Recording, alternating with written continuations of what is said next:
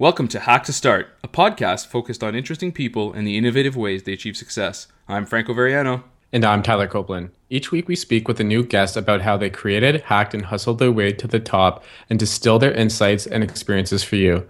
The path to success isn't always linear. Hack, start, and repeat. This episode is brought to you by Breather. Find beautiful, practical spaces that you can reserve on the go.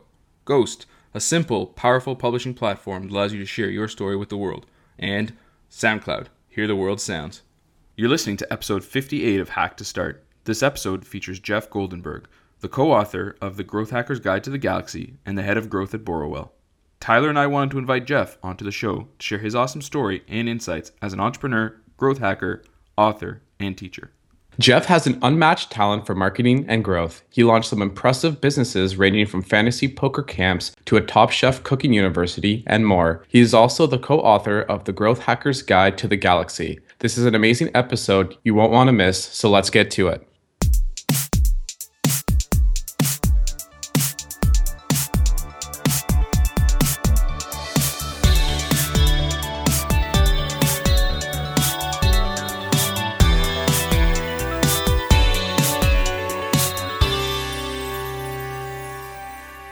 Hey, Jeff. Thanks for being on the show today. Hey, thank you very much for having me. So let's start off by getting to know a bit more about yourself. Where you're from, what did you study, and how did your passion for entrepreneurship develop? Sure. That sounds like a good place to start. So I feel like I've been an entrepreneur my whole life. It's kind of like a cheesy expression, but I feel like it chose me. I didn't choose it. And I really do feel that people that have characteristics that tend towards entrepreneurship, it could be a born trait. And I was entrepreneurial ever since I was a kid. My first lemonade stand, I got a good lesson in margin when I made $20, and my mom yanked back 12 of it for cost of goods sold. And that was like at 8 or 9, that was like an absolutely shocking lesson. It was like, what do you mean I didn't just make $20? But that was fun. And I used to be like big into like baseball cards. So I would take all the stuff I wanted to get rid of and I'd rent a table at one of these shows full of nerds like me. And I'd set up my stuff in this little case I built and sell my stuff just so I had enough money to buy more of it. So I've always been entrepreneurial. I went to McGill. I studied, I got my Bachelor of Commerce there. And it was funny because in my residence, which is called Douglas Hall, a lot of the varsity football players lived in that residence with us. And they were always complaining that there was this one logo that they loved, but the school didn't use it anymore, and now all their stuff has like this traditional McGill logo on it. So I was like, beer money. What if I just make them the stuff they want and sell it to them? So I got one of them to pass around an order form, and basically I was like outfitting the varsity sports teams from my dorm room at McGill. So I feel like I've always had the bug, and I've been in startups for the last 15 years or so. So I've definitely spent a lot of time with them. But yeah, I studied business at McGill. I went and got my MBA at York right after. This is back in, I guess, 2001. And I specialized in marketing and entrepreneurship during my MBA at York. So that's sort of my background from an educational standpoint. And it was at York. I was a member of this group called the York Consulting Group. It was actually a really cool initiative there. So basically any companies from the community that obviously couldn't afford like brand name consulting could hire your consulting group, and they'd get a team of us for like $60 an hour, and we made a little bit of it and the school made a little bit of it. But it got you sort of practicing the stuff you were learning with real companies from the community. And I actually got my first job from a startup that was a client as part of the York Consulting Group, and that put me into the tech industry really at the end of the tech bubble. So basically like the worst time you could ever get into it, but that's what we did.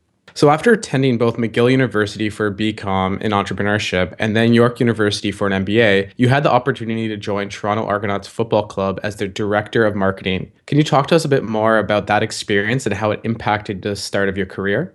For sure, yeah, it was really interesting. So, like I said, I was at a couple startups at the end of the .com bubble that didn't do well, And I ended up in the office of a headhunter, and I told this headhunter that I wanted to get into the venture capital world. And that was because I had spent the last 3 years going around the country in the States begging VCs and investors for money for our startups. And I was like, I want to be on the other side of the table. And this guy who was having me at his office for this headhunting meeting literally told me I should watch the obituaries and wait till someone dies, because that's the only way you get into venture capital. And I was like, oh, wow, that's really awesome, actionable advice. Thank you so much. I'm glad. I devoted an hour of my time to this meeting, and I'm basically getting dressed, and he's like, are you into sports? And I said, yeah, I'm into sports. Why? And he said, I don't know how much you guys know the name, but Garth Drabinsky. The owner of the Argos had just hired this guy Garth Drabinsky, who is like an infamous at this point theater impresario. He started Cineplex. He brought Phantom of the Opera into Canada, which was like the longest running Broadway show ever. Anyway, he's just like sort of a magician when it comes to show business and entertainment. And this guy told me that the owner had just hired him and given him a big budget to work on these pregame and halftime events at Toronto Argos home games, with the intention of bringing more people into the stadium and bringing younger people into the stadium. And he told me that it was going to be a massive pay cut from what I was looking for, but I was going to work hand in hand with him out of his office as basically his liaison between the team and marketing and him. And I took the job, and it was like a second MBA, because he's sort of one of the best advertisers and had one of the best marketing eyes of anyone I've ever met. And I really got sort of a crash course in advertising and marketing from him when I worked for him. And we got to do like really fun things. We got to book musical acts and all these events that were like dreamt up to bring new people into the stadium, because their attendance was slumping and their fan base was aging, to say the least. So like he would say something like, okay, we need to do something in action sports. And I'm like, Garth, you don't even know what action sports are. And he's like, yeah, skateboarding. I was like, okay, well, that's pretty impressive. What do you want to do? And he's like, let's just bring in the best skateboarder. And I said, well, that's Tony Hawk. He's like, great, go get me Tony Hawk. And I was like, I don't know how to get a Tony Hawk. He's like, you'll figure it out. So I did. I figured out who his agent was. I used Garth's name because his name meant a lot in show business. And long story, but we got Tony Hawk. We figured out how to make a small enough half pipe that he could do a really killer demo, but we could still roll it under the stands for the second half of the game. We figured out how to get Pepsi to pay for him, even though it was a Coke pouring stadium. That was an interesting one. So that was totally fun. And then the season sort of culminated with us holding this huge Parkinson's fundraiser and telethon for Parkinson's honoring Muhammad Ali. So we got one of Muhammad Ali's 4 global appearances from Coca-Cola to be at the halftime of the Argo game. And we invited in all these different boxers and athletes from the city to basically pay tribute to Ali and raise money for Parkinson's. And that was just about insane. It was a crazy event to be a part of. So I think what I learned from that job, to answer back to your question, is a great eye for advertising and marketing, and how do I say this nicely, a way to really hold service providers and ad agencies and stuff accountable. Like, he never settled for anything that was short of what he thought was perfect. Second thing, I think I got a little bit of a swagger from him because he was so confident and he could just walk into any room. And I was there when he came into Coca-Cola to give us one of these 4 global Muhammad Ali appearances. And this is right around the Atlanta Olympics, where like there's nothing bigger than Muhammad Ali. And just to think big, like, you know, a lot of times it would have been really easy to settle for the second or the third best of something, but, you know, he was always thinking, like, how big can it be? And I think, frankly, that lesson itself is a really rare lesson in this country. I don't think a lot of people are teaching people to think big, and I know that because it took me like 12 years before I realized that, like, it's the same work to think big as it is to think medium. So I thank him for that lesson for sure.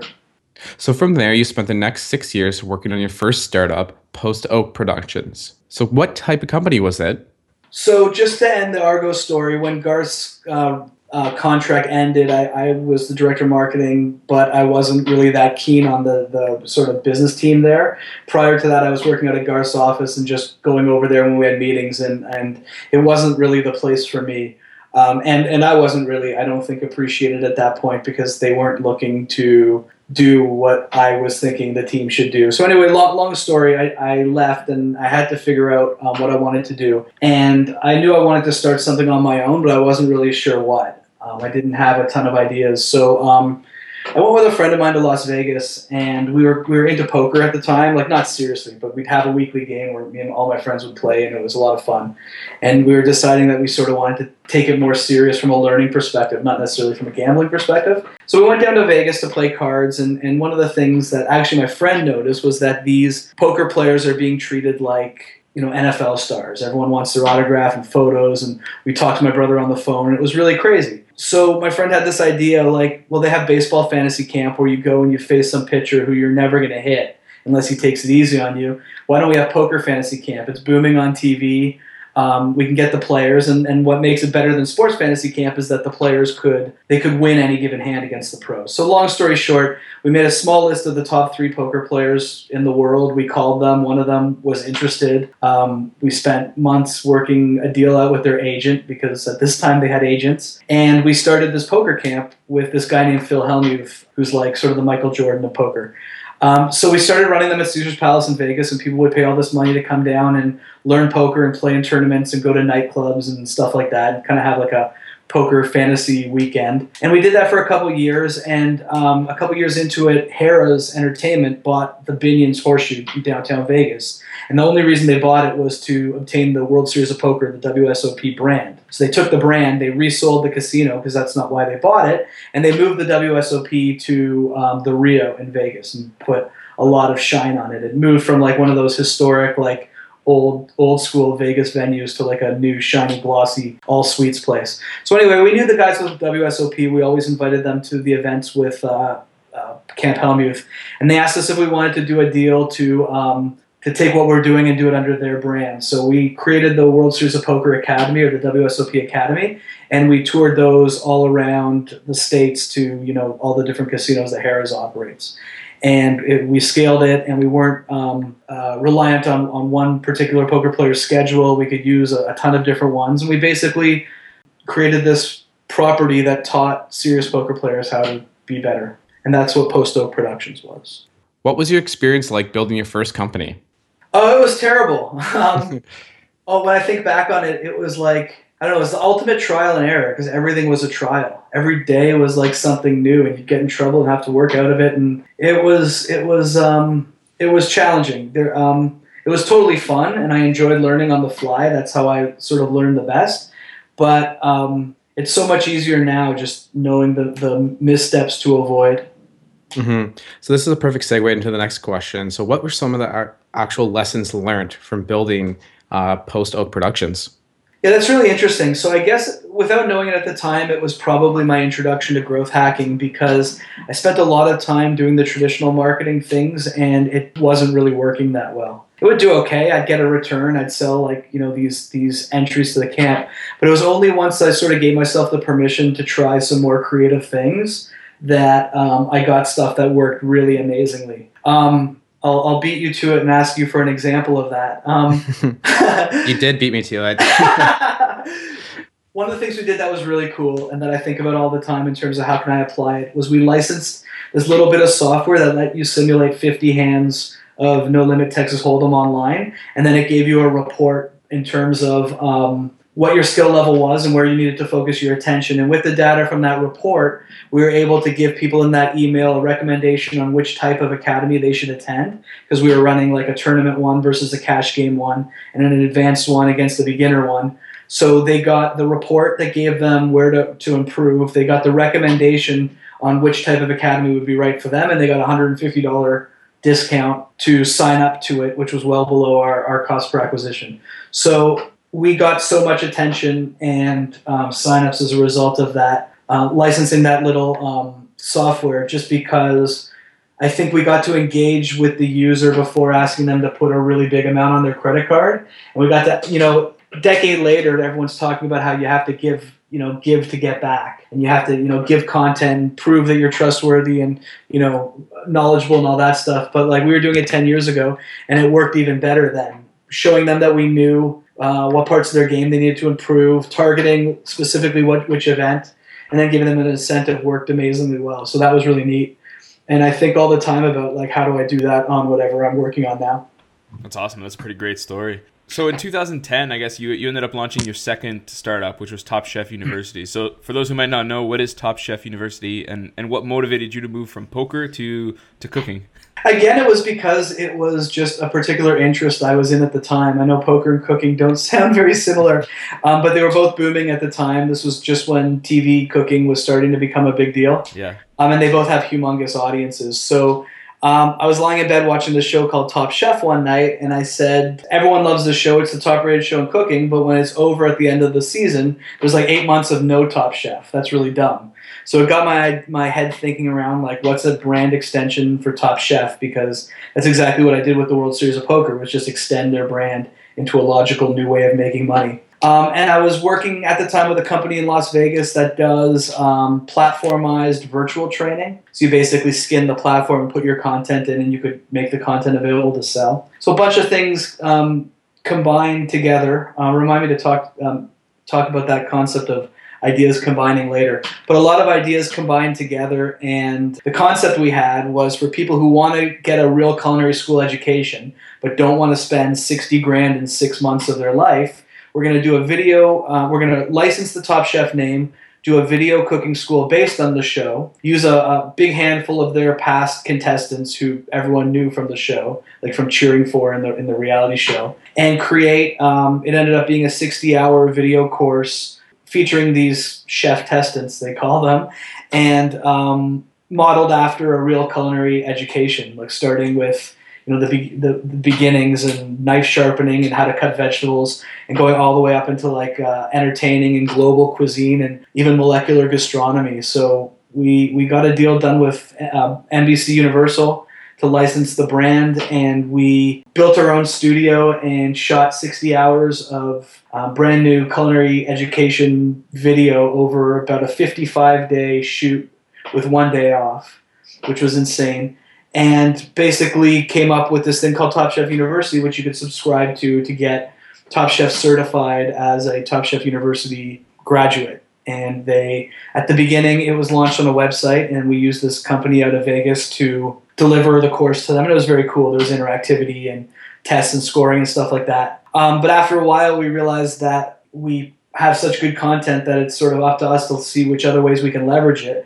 And we ended up launching it on tablets like Samsung and iPad for like a mobile version, and then phones like iPhone and Samsung Galaxies for like an on-the-go version.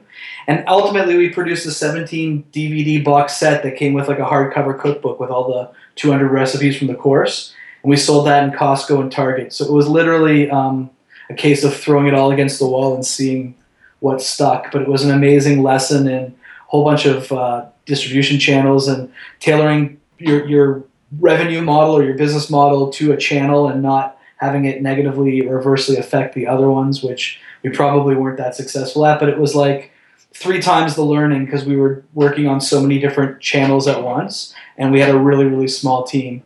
So that product's still around and in all carnations and doing okay. And it was a crazy adventure to put that together from beginning to end. Yeah, absolutely. Sounds unreal, man. So did you pick up any cooking skills throughout that? You know what? I've always been a good cook. My mom taught me how to cook. She's a great cook. I've always enjoyed it. It kind of baffled me that people can't cook because to me it was just about like following instructions as closely as I can.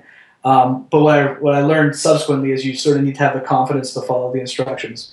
But yeah, I totally do. I mean, to this day, I use my iPad. The way I find it easiest to cook is I pull up one of our recipes and I prepare the stuff that they tell me to prepare in the ingredients list, but then I'll watch the video and cook along with it to make sure that I'm doing the steps right and that everything sort of looks the way it's supposed to.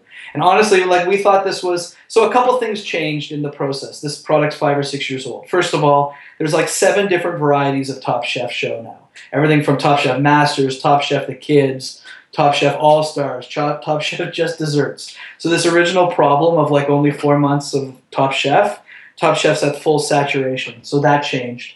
And then the other thing that changed was web video, where now like all the shows and all the networks are doing first run online content for free. Where at the time like there was crappy YouTube stuff and then there was us.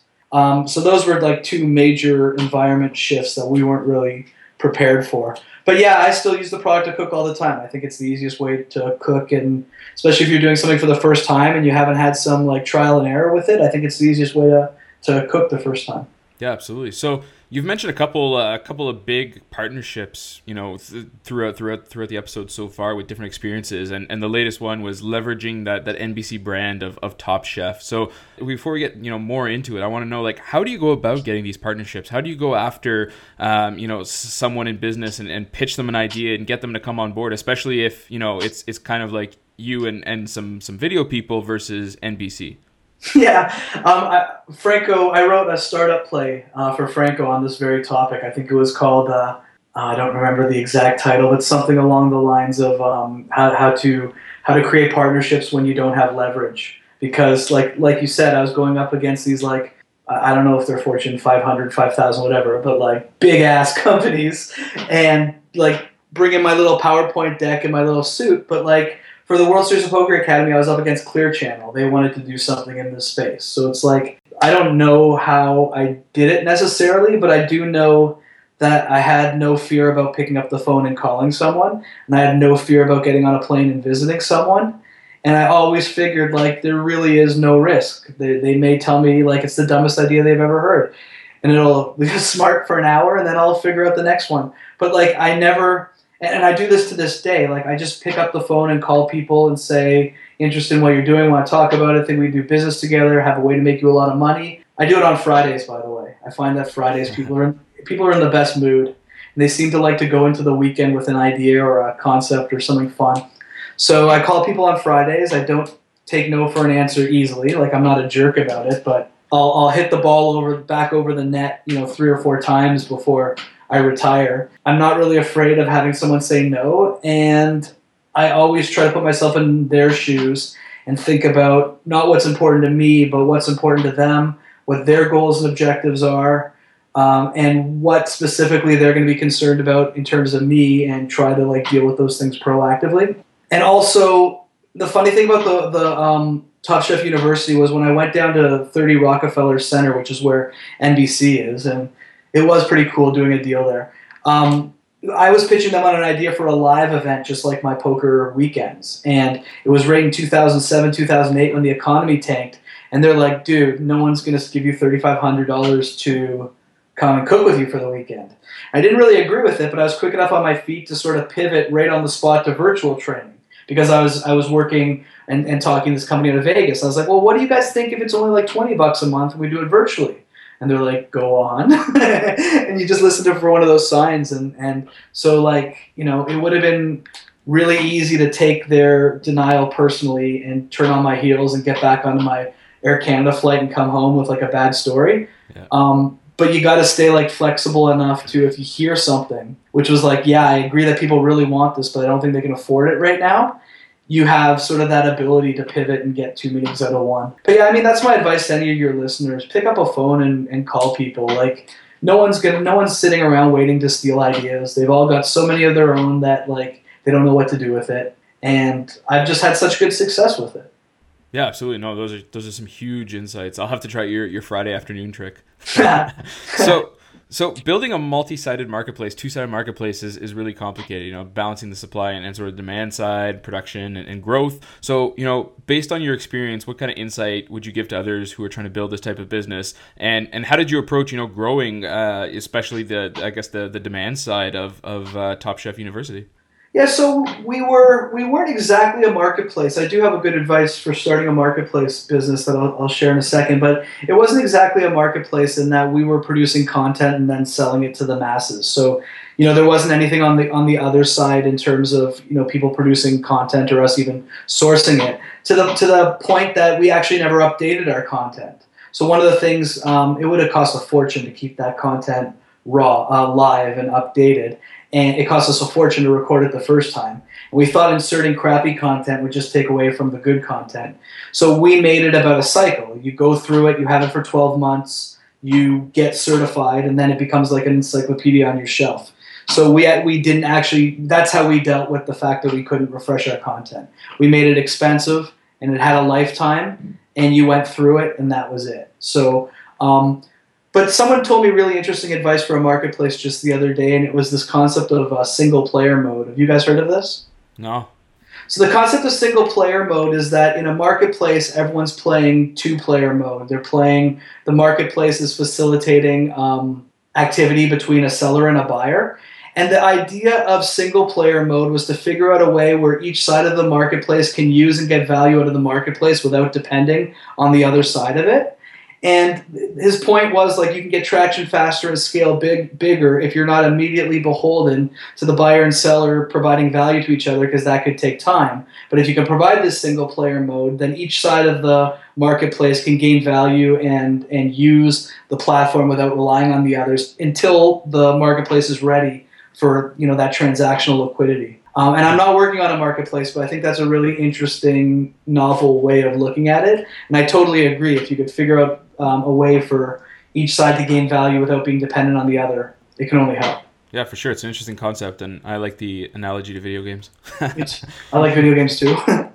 Educating others is something that you're extremely passionate about. You've even spent some time at Seneca College teaching advanced digital marketing and entrepreneurship and innovation. You are also the entrepreneur in residence at Mars Discovery District. So what motivates you to help and teach other entrepreneurs? I joined a group called Entrepreneurs Organization, which you guys may have heard of. It's like YPO, but for entrepreneurs. And it's a global organization. It's got pretty close to 10,000 members in like 70 different countries. And one of the things they offered was the chance to apply to this program at MIT called the Entrepreneurial Masters Program. And it's put on, MIT and EO put it on together. And basically, you go with all these entrepreneurs from around the world to this class 1 week a year for 3 years. And they bring in these speakers who are all entrepreneurs. And they taught us in a way that I was unaccustomed to being taught. There was no theory. It was all strategy and tactic and case study and proof. And it was like so actionable that by the end of the day, like your head was spinning because you had 80 things you wanted to like run back to your business to work on. And it was an eye-opener because I'd always been sort of committed to education, but this was an education, especially for entrepreneurs, that was so much more valuable. It was tactical, it was actionable, it was based on like, am I allowed swearing on here? Oh yeah. Yes, you are. Just double checking. I fucked up here. I don't want you guys to fuck up the way I did. And it opened my eyes to like teaching does not have to be academic.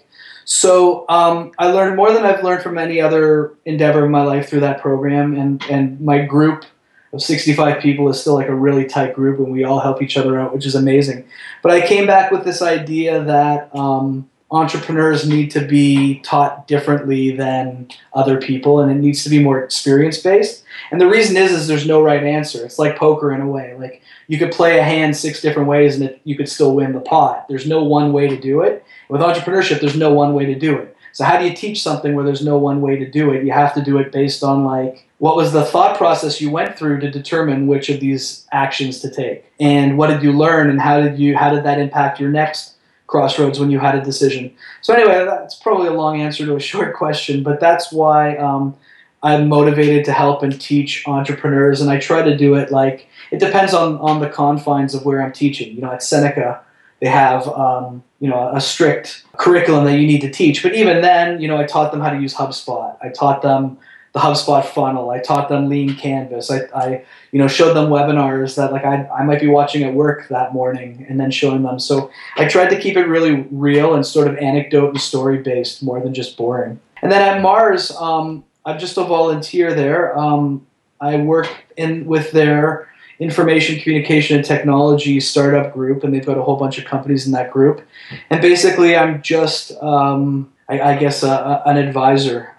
The people who run that department sort of know what my areas of specialty are and what kind of companies I can provide the most value to. So they introduce me to people, and I just work with them. And sometimes I work with them. You know, I see them once for a couple hours, and that's it. You know, they've sort of set a milestone and know what they have to do. And other people I work with sort of on a weekly basis and check in with all the time. So yeah, I love meeting startups all the time and working with them and hearing their problems. And I don't admit it to them, but I'm learning as much from them as they are from me. So it's just like a really good relationship. That's amazing. So you currently completed a Kickstarter campaign which raised over $10,000 and 150 backers for your first book, Growth Hacker's Guide to the Galaxy, which outlines 100 proven growth hacks for digital marketers. What was it like writing the book, and what process did you use? Yeah, sure. I'll tell you the story about that. My writing partner has a digital agency in New Zealand called Tiger Tiger. The website is tigertiger.co if anyone wants to check it out. They do some amazing work. He had one of the world's first growth hacking agencies, sold it, and then started up another one, which now I think is bigger than his last one. And he put out a blog post that was called The Ultimate Growth Hacker's Sourcebook. And it was amazing. It was like 60 growth hacks written in this really kind of irreverent, tongue-in-cheek, sarcastic style. And it was targeting SaaS marketers and teaching them growth hacks along that pirate metrics, AARRR, marketing model. So again, theme in my life, pick up the phone, call someone, see what's up. So I sent him an email because it's in New Zealand and I had no idea what time it was there. I still have no idea how to go from Canada time to New Zealand time. And I said, hey, awesome book, was working on something similar. What's your objective? And his objective was to get more exposure for his agency. So I said, well, I've got an idea. I want to know what you think about it. I want to take what you did in the format and I want to expand it. And I want to make it for all startup and digital marketers, not just SaaS marketers, because I think they have some specific benefits and disadvantages specific to them. I want to expand it and I want to turn it into a proper book. Would you be interested in doing that with me? And he said, yeah, he would. So we started a plan for how we'd expand it. We'd take some of the original growth hacks, we'd kill some of them that are not applicable, and we'd add more. And we decided to sort of organize it over the growth model of 3 phases. The first phase is product market fit. There's no point in chasing growth if you don't have product market fit. And then transitioning to growth, which is really about testing, and then growth, which is really about scaling. And we organized the growth hacks that we were going to present over those 3 phases.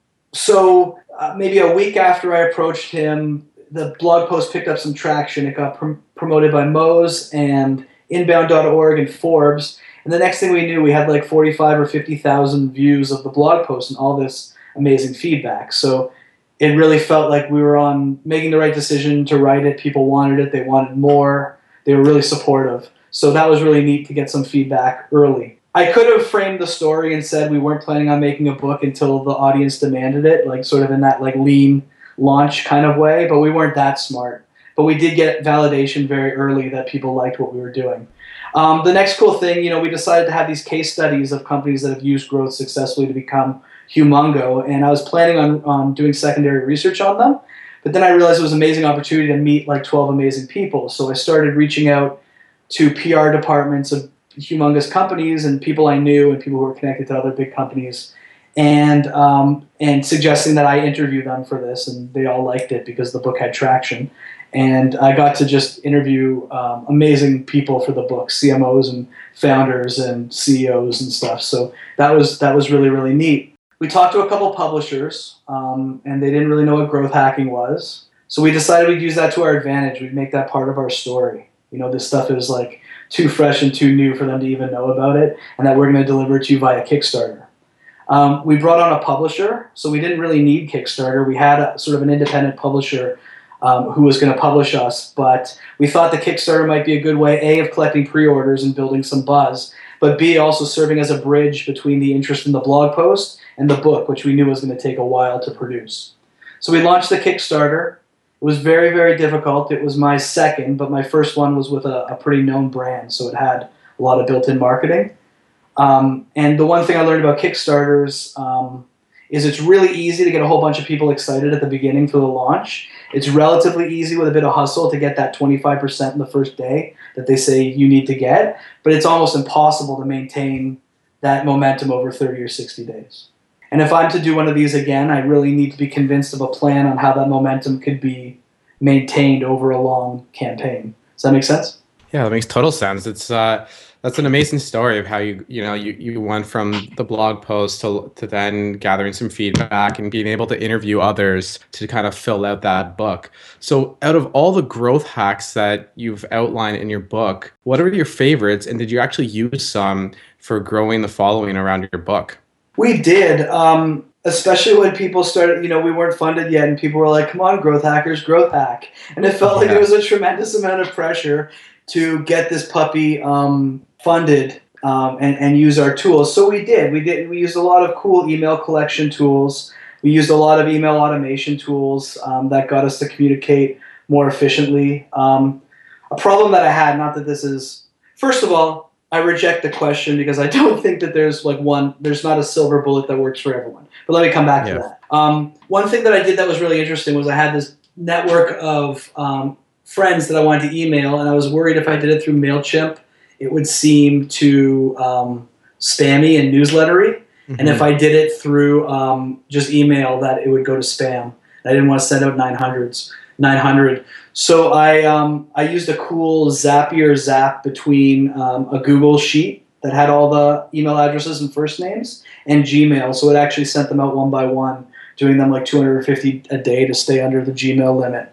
So it's not like I cured cancer or anything, but that sure saved me a lot of time, and all the email got delivered in sort of that one-to-one looking presentation that I wanted to. Back to your question about my favorite growth hack, I think a couple of things. First of all, what I noticed teaching myself growth hacking was once I got comfortable with the mindset, the hacks themselves became obvious. It was more about understanding, defining the objective and figuring out what the bottleneck was, like what the part you had to hack was. That, email, for example, you can focus your research and your study on email marketing hacks, and your universe just becomes a lot smaller, and things just, you know where to find things and how to get the resources and the support you need and the confidence you need to try new things. It's also so situational dependent, and it doesn't always have to be technology. Like I have a friend who works for a publicly traded app company, and they had a humongous CPA for this free app, and he did a series of offline events that got the CPA like a humongous fraction smaller, like pennies instead of lots of dollars. And it was a totally unsexy offline campaign. And at the end of the day, growth hacking to me is about getting a CPA cheaper than your competitors and cheaper than the current channels that you're using. And if you can constantly decrease your CPA, you're going to have a lot of money left over at the end of the day, and that's going to be your fuel for growth. Because growth isn't as cheap as people like to think it is. I hear about all these growth hacking success stories where they had 400 grand a month on Facebook behind it. And it's like, yeah, that's my kind of growth hacking. But then there's other people who really think it's a silver bullet and just think that all they need to do is be like sprinkled with the magic dust and they're there. And it's just not that simple, and every situation's unique and requires sort of a combination of like amazing creativity and understanding of the data so if things are working, and enough of an understanding of technology that what's possible. I don't code, but I can zap the heck out of things. I can get APIs talking to one another, and I know where to get the help if I need it. So I'm fairly functional. I also understand technology enough that when I put an idea forward, it's not a stupid one more often than not, because I know technology enough to know the limitations and parameters. So I think you can be a growth hacker, and you can definitely more generally be a technologist without being a coder. And it makes you much more valuable as a marketer or as an entrepreneur in general if you sort of are coming at a problem understanding some of the limitations and constraints.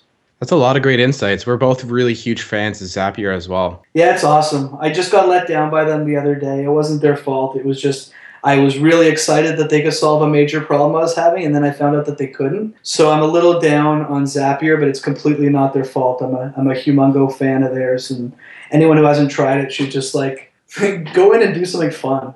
Get your Gmail doing something that it's not supposed to do, and as soon as you sort of see the potential of it, it's like, wow, I can really use this to solve like a ton of problems. The problem I couldn't solve was not even their fault. It's just that zaps are only like forward-looking. You can't go back and zap stuff.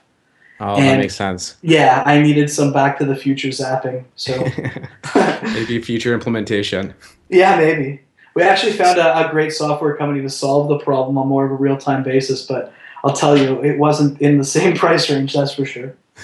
So what's next for the Growth Hackers Guide to the Galaxy? Are you guys going to be releasing a volume 2 that may have more up-to-date growth hacks? Yeah, so this guy will come out probably October, November. So it's going to come out later in the year. It's going to be available in paperback and Kindle and PDF through our website. And we've got some pretty interesting plans on how to promote it that aren't really traditional. So I'm excited to test that. I found it hard to sort of test Kickstarter because I thought there were a lot of different moving parts. But I'm really excited to test some of the ideas we have to market the book. We'll definitely update the book. I'm hoping that Mark and I could do some speaking and get out and talk to some people and answer their questions, because I do a bit of speaking, and by far my favorite part is answering questions. If it was up to me, I'd just do a whole thing as a Q&A, because I think I can add a lot more value if I'm dealing with stuff that's on their mind versus the stuff that's on mine. But I'd love to get out and do more of that. I'd love to answer questions and meet people. And I mean, I'm just always learning. I try to do 60 minutes a day of reading and researching and catching up with the blogs I like to follow, and getting to all of my list of free trials that I've been offered that I wanted. Well, everyone's offered that I want to test out and see how it works. So it really is a little bit of a commitment to just staying up to date on what's going on and knowing, because every day it becomes easier to growth hack, and every day it becomes easier to be an entrepreneur because there's all these other entrepreneurs out there thinking, how can I make their lives easier? Charge them $9.99 a month doing so, and it just becomes easier and easier. So I like to stay sort of up to date on what's out there and available. Yeah, absolutely. That's a good point, and it's cool. As soon as you mentioned Tiger, I was like, "Oh man, they wrote an amazing blog post," and I didn't know that was the story that's what started it. That's pretty cool. That's right. And we chose the name, The Growth Hacker's Guide to the Galaxy, because my ultimate goal for this book, it's kind of a random ultimate goal. Mark may have a different one, but my ultimate goal for this book is for it to be in college bookstores and airport bookstores. College bookstores, because I think college kids studying marketing would like it. And it's written like a recipe book. Like the case studies are prose, but each of the growth hacks are like a recipe. Here's the objective, here's the challenge, here's what you're trying to do, here's who to use, here's the steps, and here's a pro tip on like how to pimp it. So it's like a recipe book, and you can flip through and find something that's relevant for today. You can go to the bathroom and read a couple that might jog an idea on something else. It's not like you have to sit down and read it cover to cover. So the Growth Hacker's Guide to the Galaxy, I thought, would have stopping power in those two made-up situations. College bookstores, where there's probably a lot of nerds who like sci-fi, and airports where like tons of marketers fly through all day and might want something that's like bite-sized to read. Yeah, for sure. So right now, you're currently the head of growth at Borrowell. So what is Borrowell, and what are you doing there? Yeah, so it's pretty new. I've only been there for 6 or 7 weeks, so definitely in the honeymoon period. Borrowell is a marketplace lending company similar to like Lending Club in the States. And what we do is for high credit Canadians who are carrying large balances on their credit cards, we'll refinance their credit card balances at a lower term rate so they can save a ton of money on interest and be out of debt quicker. We have an online application process where basically our algorithm adjudicates a loan decision instantly. And so if you qualify, you fill in a little bit of information, a lot less than actually you'd expect for sort of a transaction of this size. You submit the button, and within seconds, if you qualify, you get a 3-year and a 5-year loan offer for a certain amount at an interest rate that's made just for you based on your credit profile. And you can accept it and basically have the loan funded within a couple of days, depending on how quickly you go through, the few verification steps. So Borrowell has a big goal, and that is to try to eradicate Canada's high interest-bearing credit card debt. We don't think that credit cards are a bad thing if you use them responsibly and pay them off. But if you start carrying large balances at 20% and above interest rate, it's really not a very sound financial choice, and that's where we think we can help. That's pretty cool. So what are some of the main kind of growth channels or tactics you're trying to implement there to kind of grow it? And how do you approach growth in sort of the financial tech sector, to begin with, I guess? Yeah, really good questions. First of all, the fintech sector is so hot right now that we've had a nice tailwind in terms of some press and some investor love and stuff like that. So, one advice that seems obvious but is so far from obvious is if you can launch a business in a hot sector, it's the difference between pushing a boulder uphill and downhill. Yeah. And it doesn't mean you're guaranteed anything. Trust me, you're not. We're not guaranteed anything. But I'll tell you, the wheels are greased. People not only want to take your call, but they're tasked to find things in this sector, and it just makes life a lot easier. Now, I'd be the last person to say, kowtow your dreams or dovetail your dreams with the current wants and needs of VCs. I think the best thing about being an entrepreneur is you get to live your dream and do it the way you want.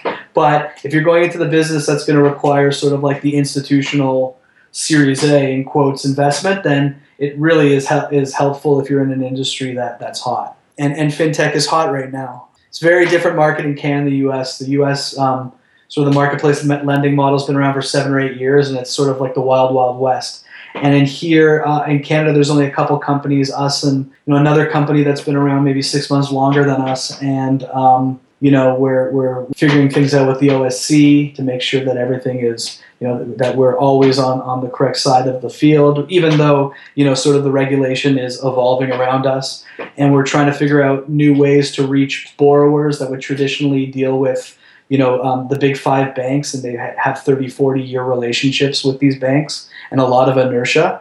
So our challenges are, we have one really specific challenge, and that's to identify people who have credit scores in the range that we can give good offers to. So you need to have a credit score of 660 to qualify. That's sort of like the baseline qualification for a personal Borrowell loan, because our loans are unsecured. If you borrow the money and want to go buy a car, you could do that. And if you default on your loan, not that we're recommending that, but like it's not secured against the car like a normal auto loan is. So we have to be really careful about who we give loans to. And when you think about it, that's really counter to a traditional growth acquisition strategy. A traditional growth acquisition strategy says, go out and get as many people as you can, as quickly as you can.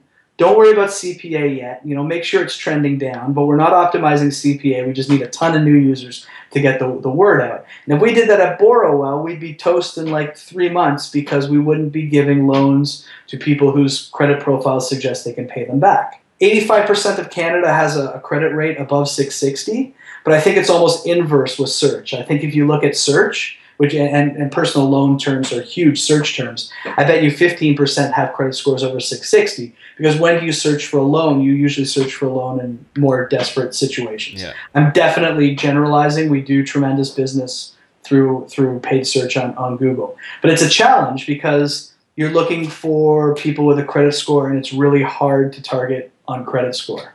We've come up with some brilliant ways to do it that I definitely wouldn't want my competitors knowing, but it's really hard to come up with how to target for credit score. It's also hard to target like someone in a desperation position who needs money is going to put their hand up and say, I need money. Our potential borrowers don't necessarily need it at the time where we're in front of them. So it's a very distinct, unique growth challenge that we have, because we can't grow as fast as we want by bringing on bad loans, because we'll be out of business. So right now we're doing a lot of acquisition through Google. We're doing a lot of acquisition through PR. We're doing a lot of acquisition through social advertising. And we just went through the Bullseye process from Gabe Weinberg's book Traction, and I run a Traction meetup, so we're practicing this all the time. I'd venture I've run Bullseye more than anyone else in the country. But basically what we do is we look for 3 channels. We go through a process to discover 3 channels to test really cheaply and quickly to look for a sign of life. And only then do we start focusing on optimization and A/B testing and all the stuff that you would normally do too early, because you don't know whether the channel is viable yet. So a perfect example of that was like we didn't expect a lot out of social, and then when social started performing as well as it did, that was the appropriate time to optimize and just become the best social media marketer that we could be and make sure that we're staying up to date. So that's the kind of thing we're up to at Borrowell. We just had an anniversary yesterday. We've processed $100 million in loan applications. And if you guys have like a vanity metric button or buzzer, you could push it right now, because that is a vanity metric. But we should get some sound effects for the show. Honestly. Anytime you spout a vanity metric, you just push this button. No, but that's cool.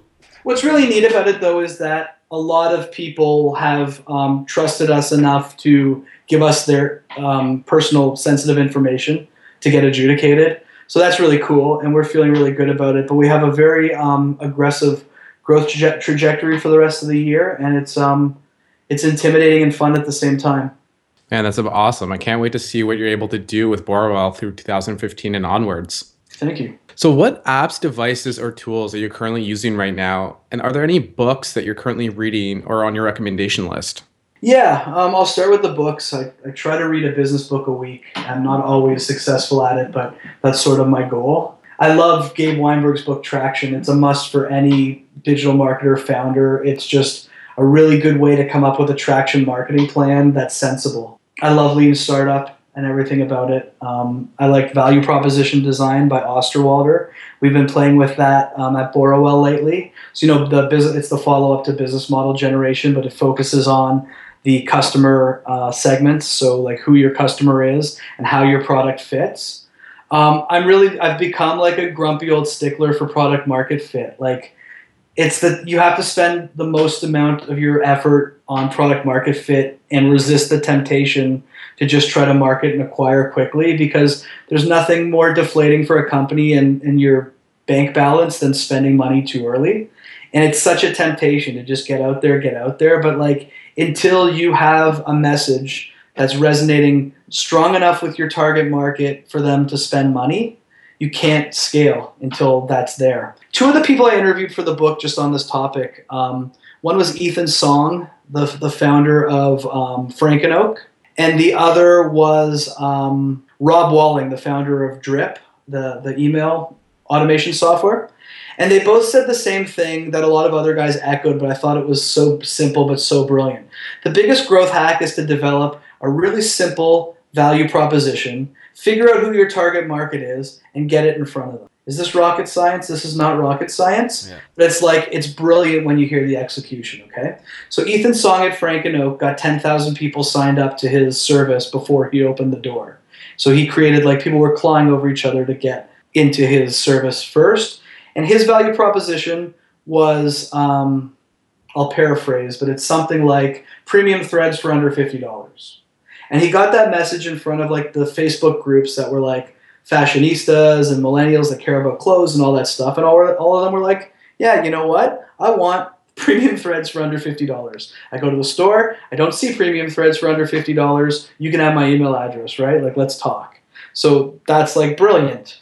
Rob Walling at Drip came up with a tagline, and the tagline was lightweight marketing automation that doesn't suck. Why is that interesting, and why did that work when he got it out in front of marketers? First of all, it was lightweight in that most people dip a toe into like MailChimp automation and they're like, whoa, you need like a Bachelor of Science or something to do it, because it's pretty intimidating. It's a heavyweight email automation platform. And then they try a lightweight one and it would suck.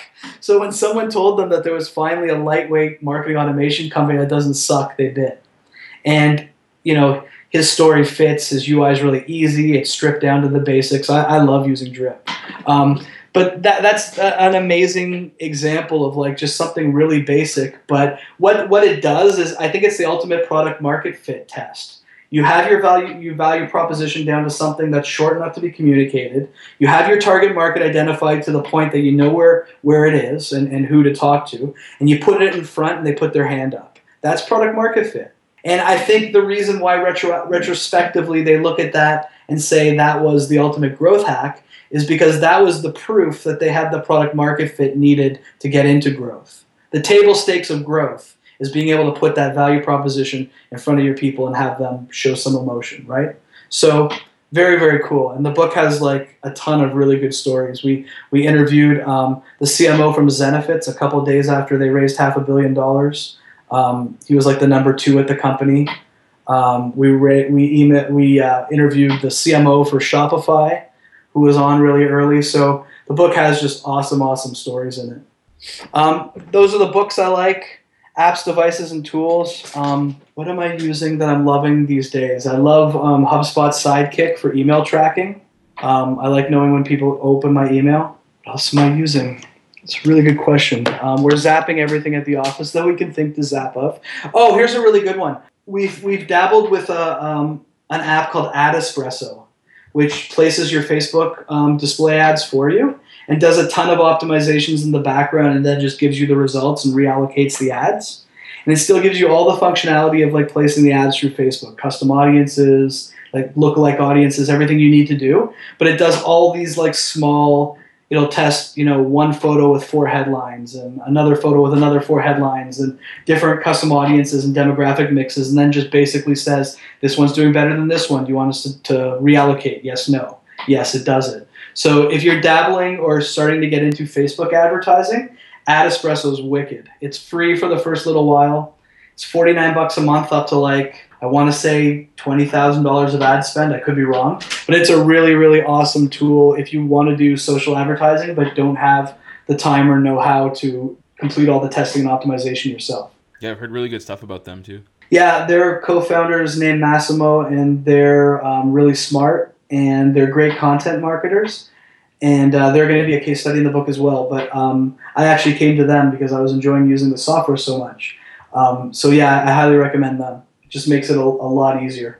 Sure, that's awesome. Those are some amazing recommendations, and definitely a fan of Traction as well. So, are there any last thoughts or personal mottos that you live by and you'd like to share with others? Oh, that's a tough one. Have fun what you're doing. If you work on something you're really passionate about, on a good day, it doesn't feel like work, which is always really nice. I think you have a way better chance of being successful in something that just makes you happy and that you're passionate about. And I think if anyone would ever study the correlation there, I would bet a lot of money that there's a big correlation. Just constantly be learning. You don't have to, one of my favorite books that I can leave it on is James Altucher's Choose Yourself. And basically the whole point of Choose Yourself is, in this economy in 2015 or whatever year the book was written, you don't have to wait for someone to choose you. If you want to write a book, you go write a book. If you want to start a podcast, you go start a podcast. If you have a great idea for the creator of Survivor, pick up the phone and call the creator of Survivor. The days are gone when you have to sit by the phone and wait for someone to choose you. You can choose yourself. And once you do, really, really cool things and opportunities and adventures start to happen. So definitely pick up that book if you haven't had the opportunity to read it yet. It's really empowering. Yeah, absolutely. It is a good read. Jeff, man, thanks so much for hanging out with us and sharing some insights and some stories. I had a really great time chatting with you. It's a pleasure. I love your podcast, and I can't wait to hear it. Well, that's about it for this episode of Hack to Start. You can find all the important links beneath the show. Be sure to follow us on Twitter @HackToStart and sign up for our newsletter to know about all the latest episodes, behind-the-scenes content, and more. Thanks for listening, and see you next time.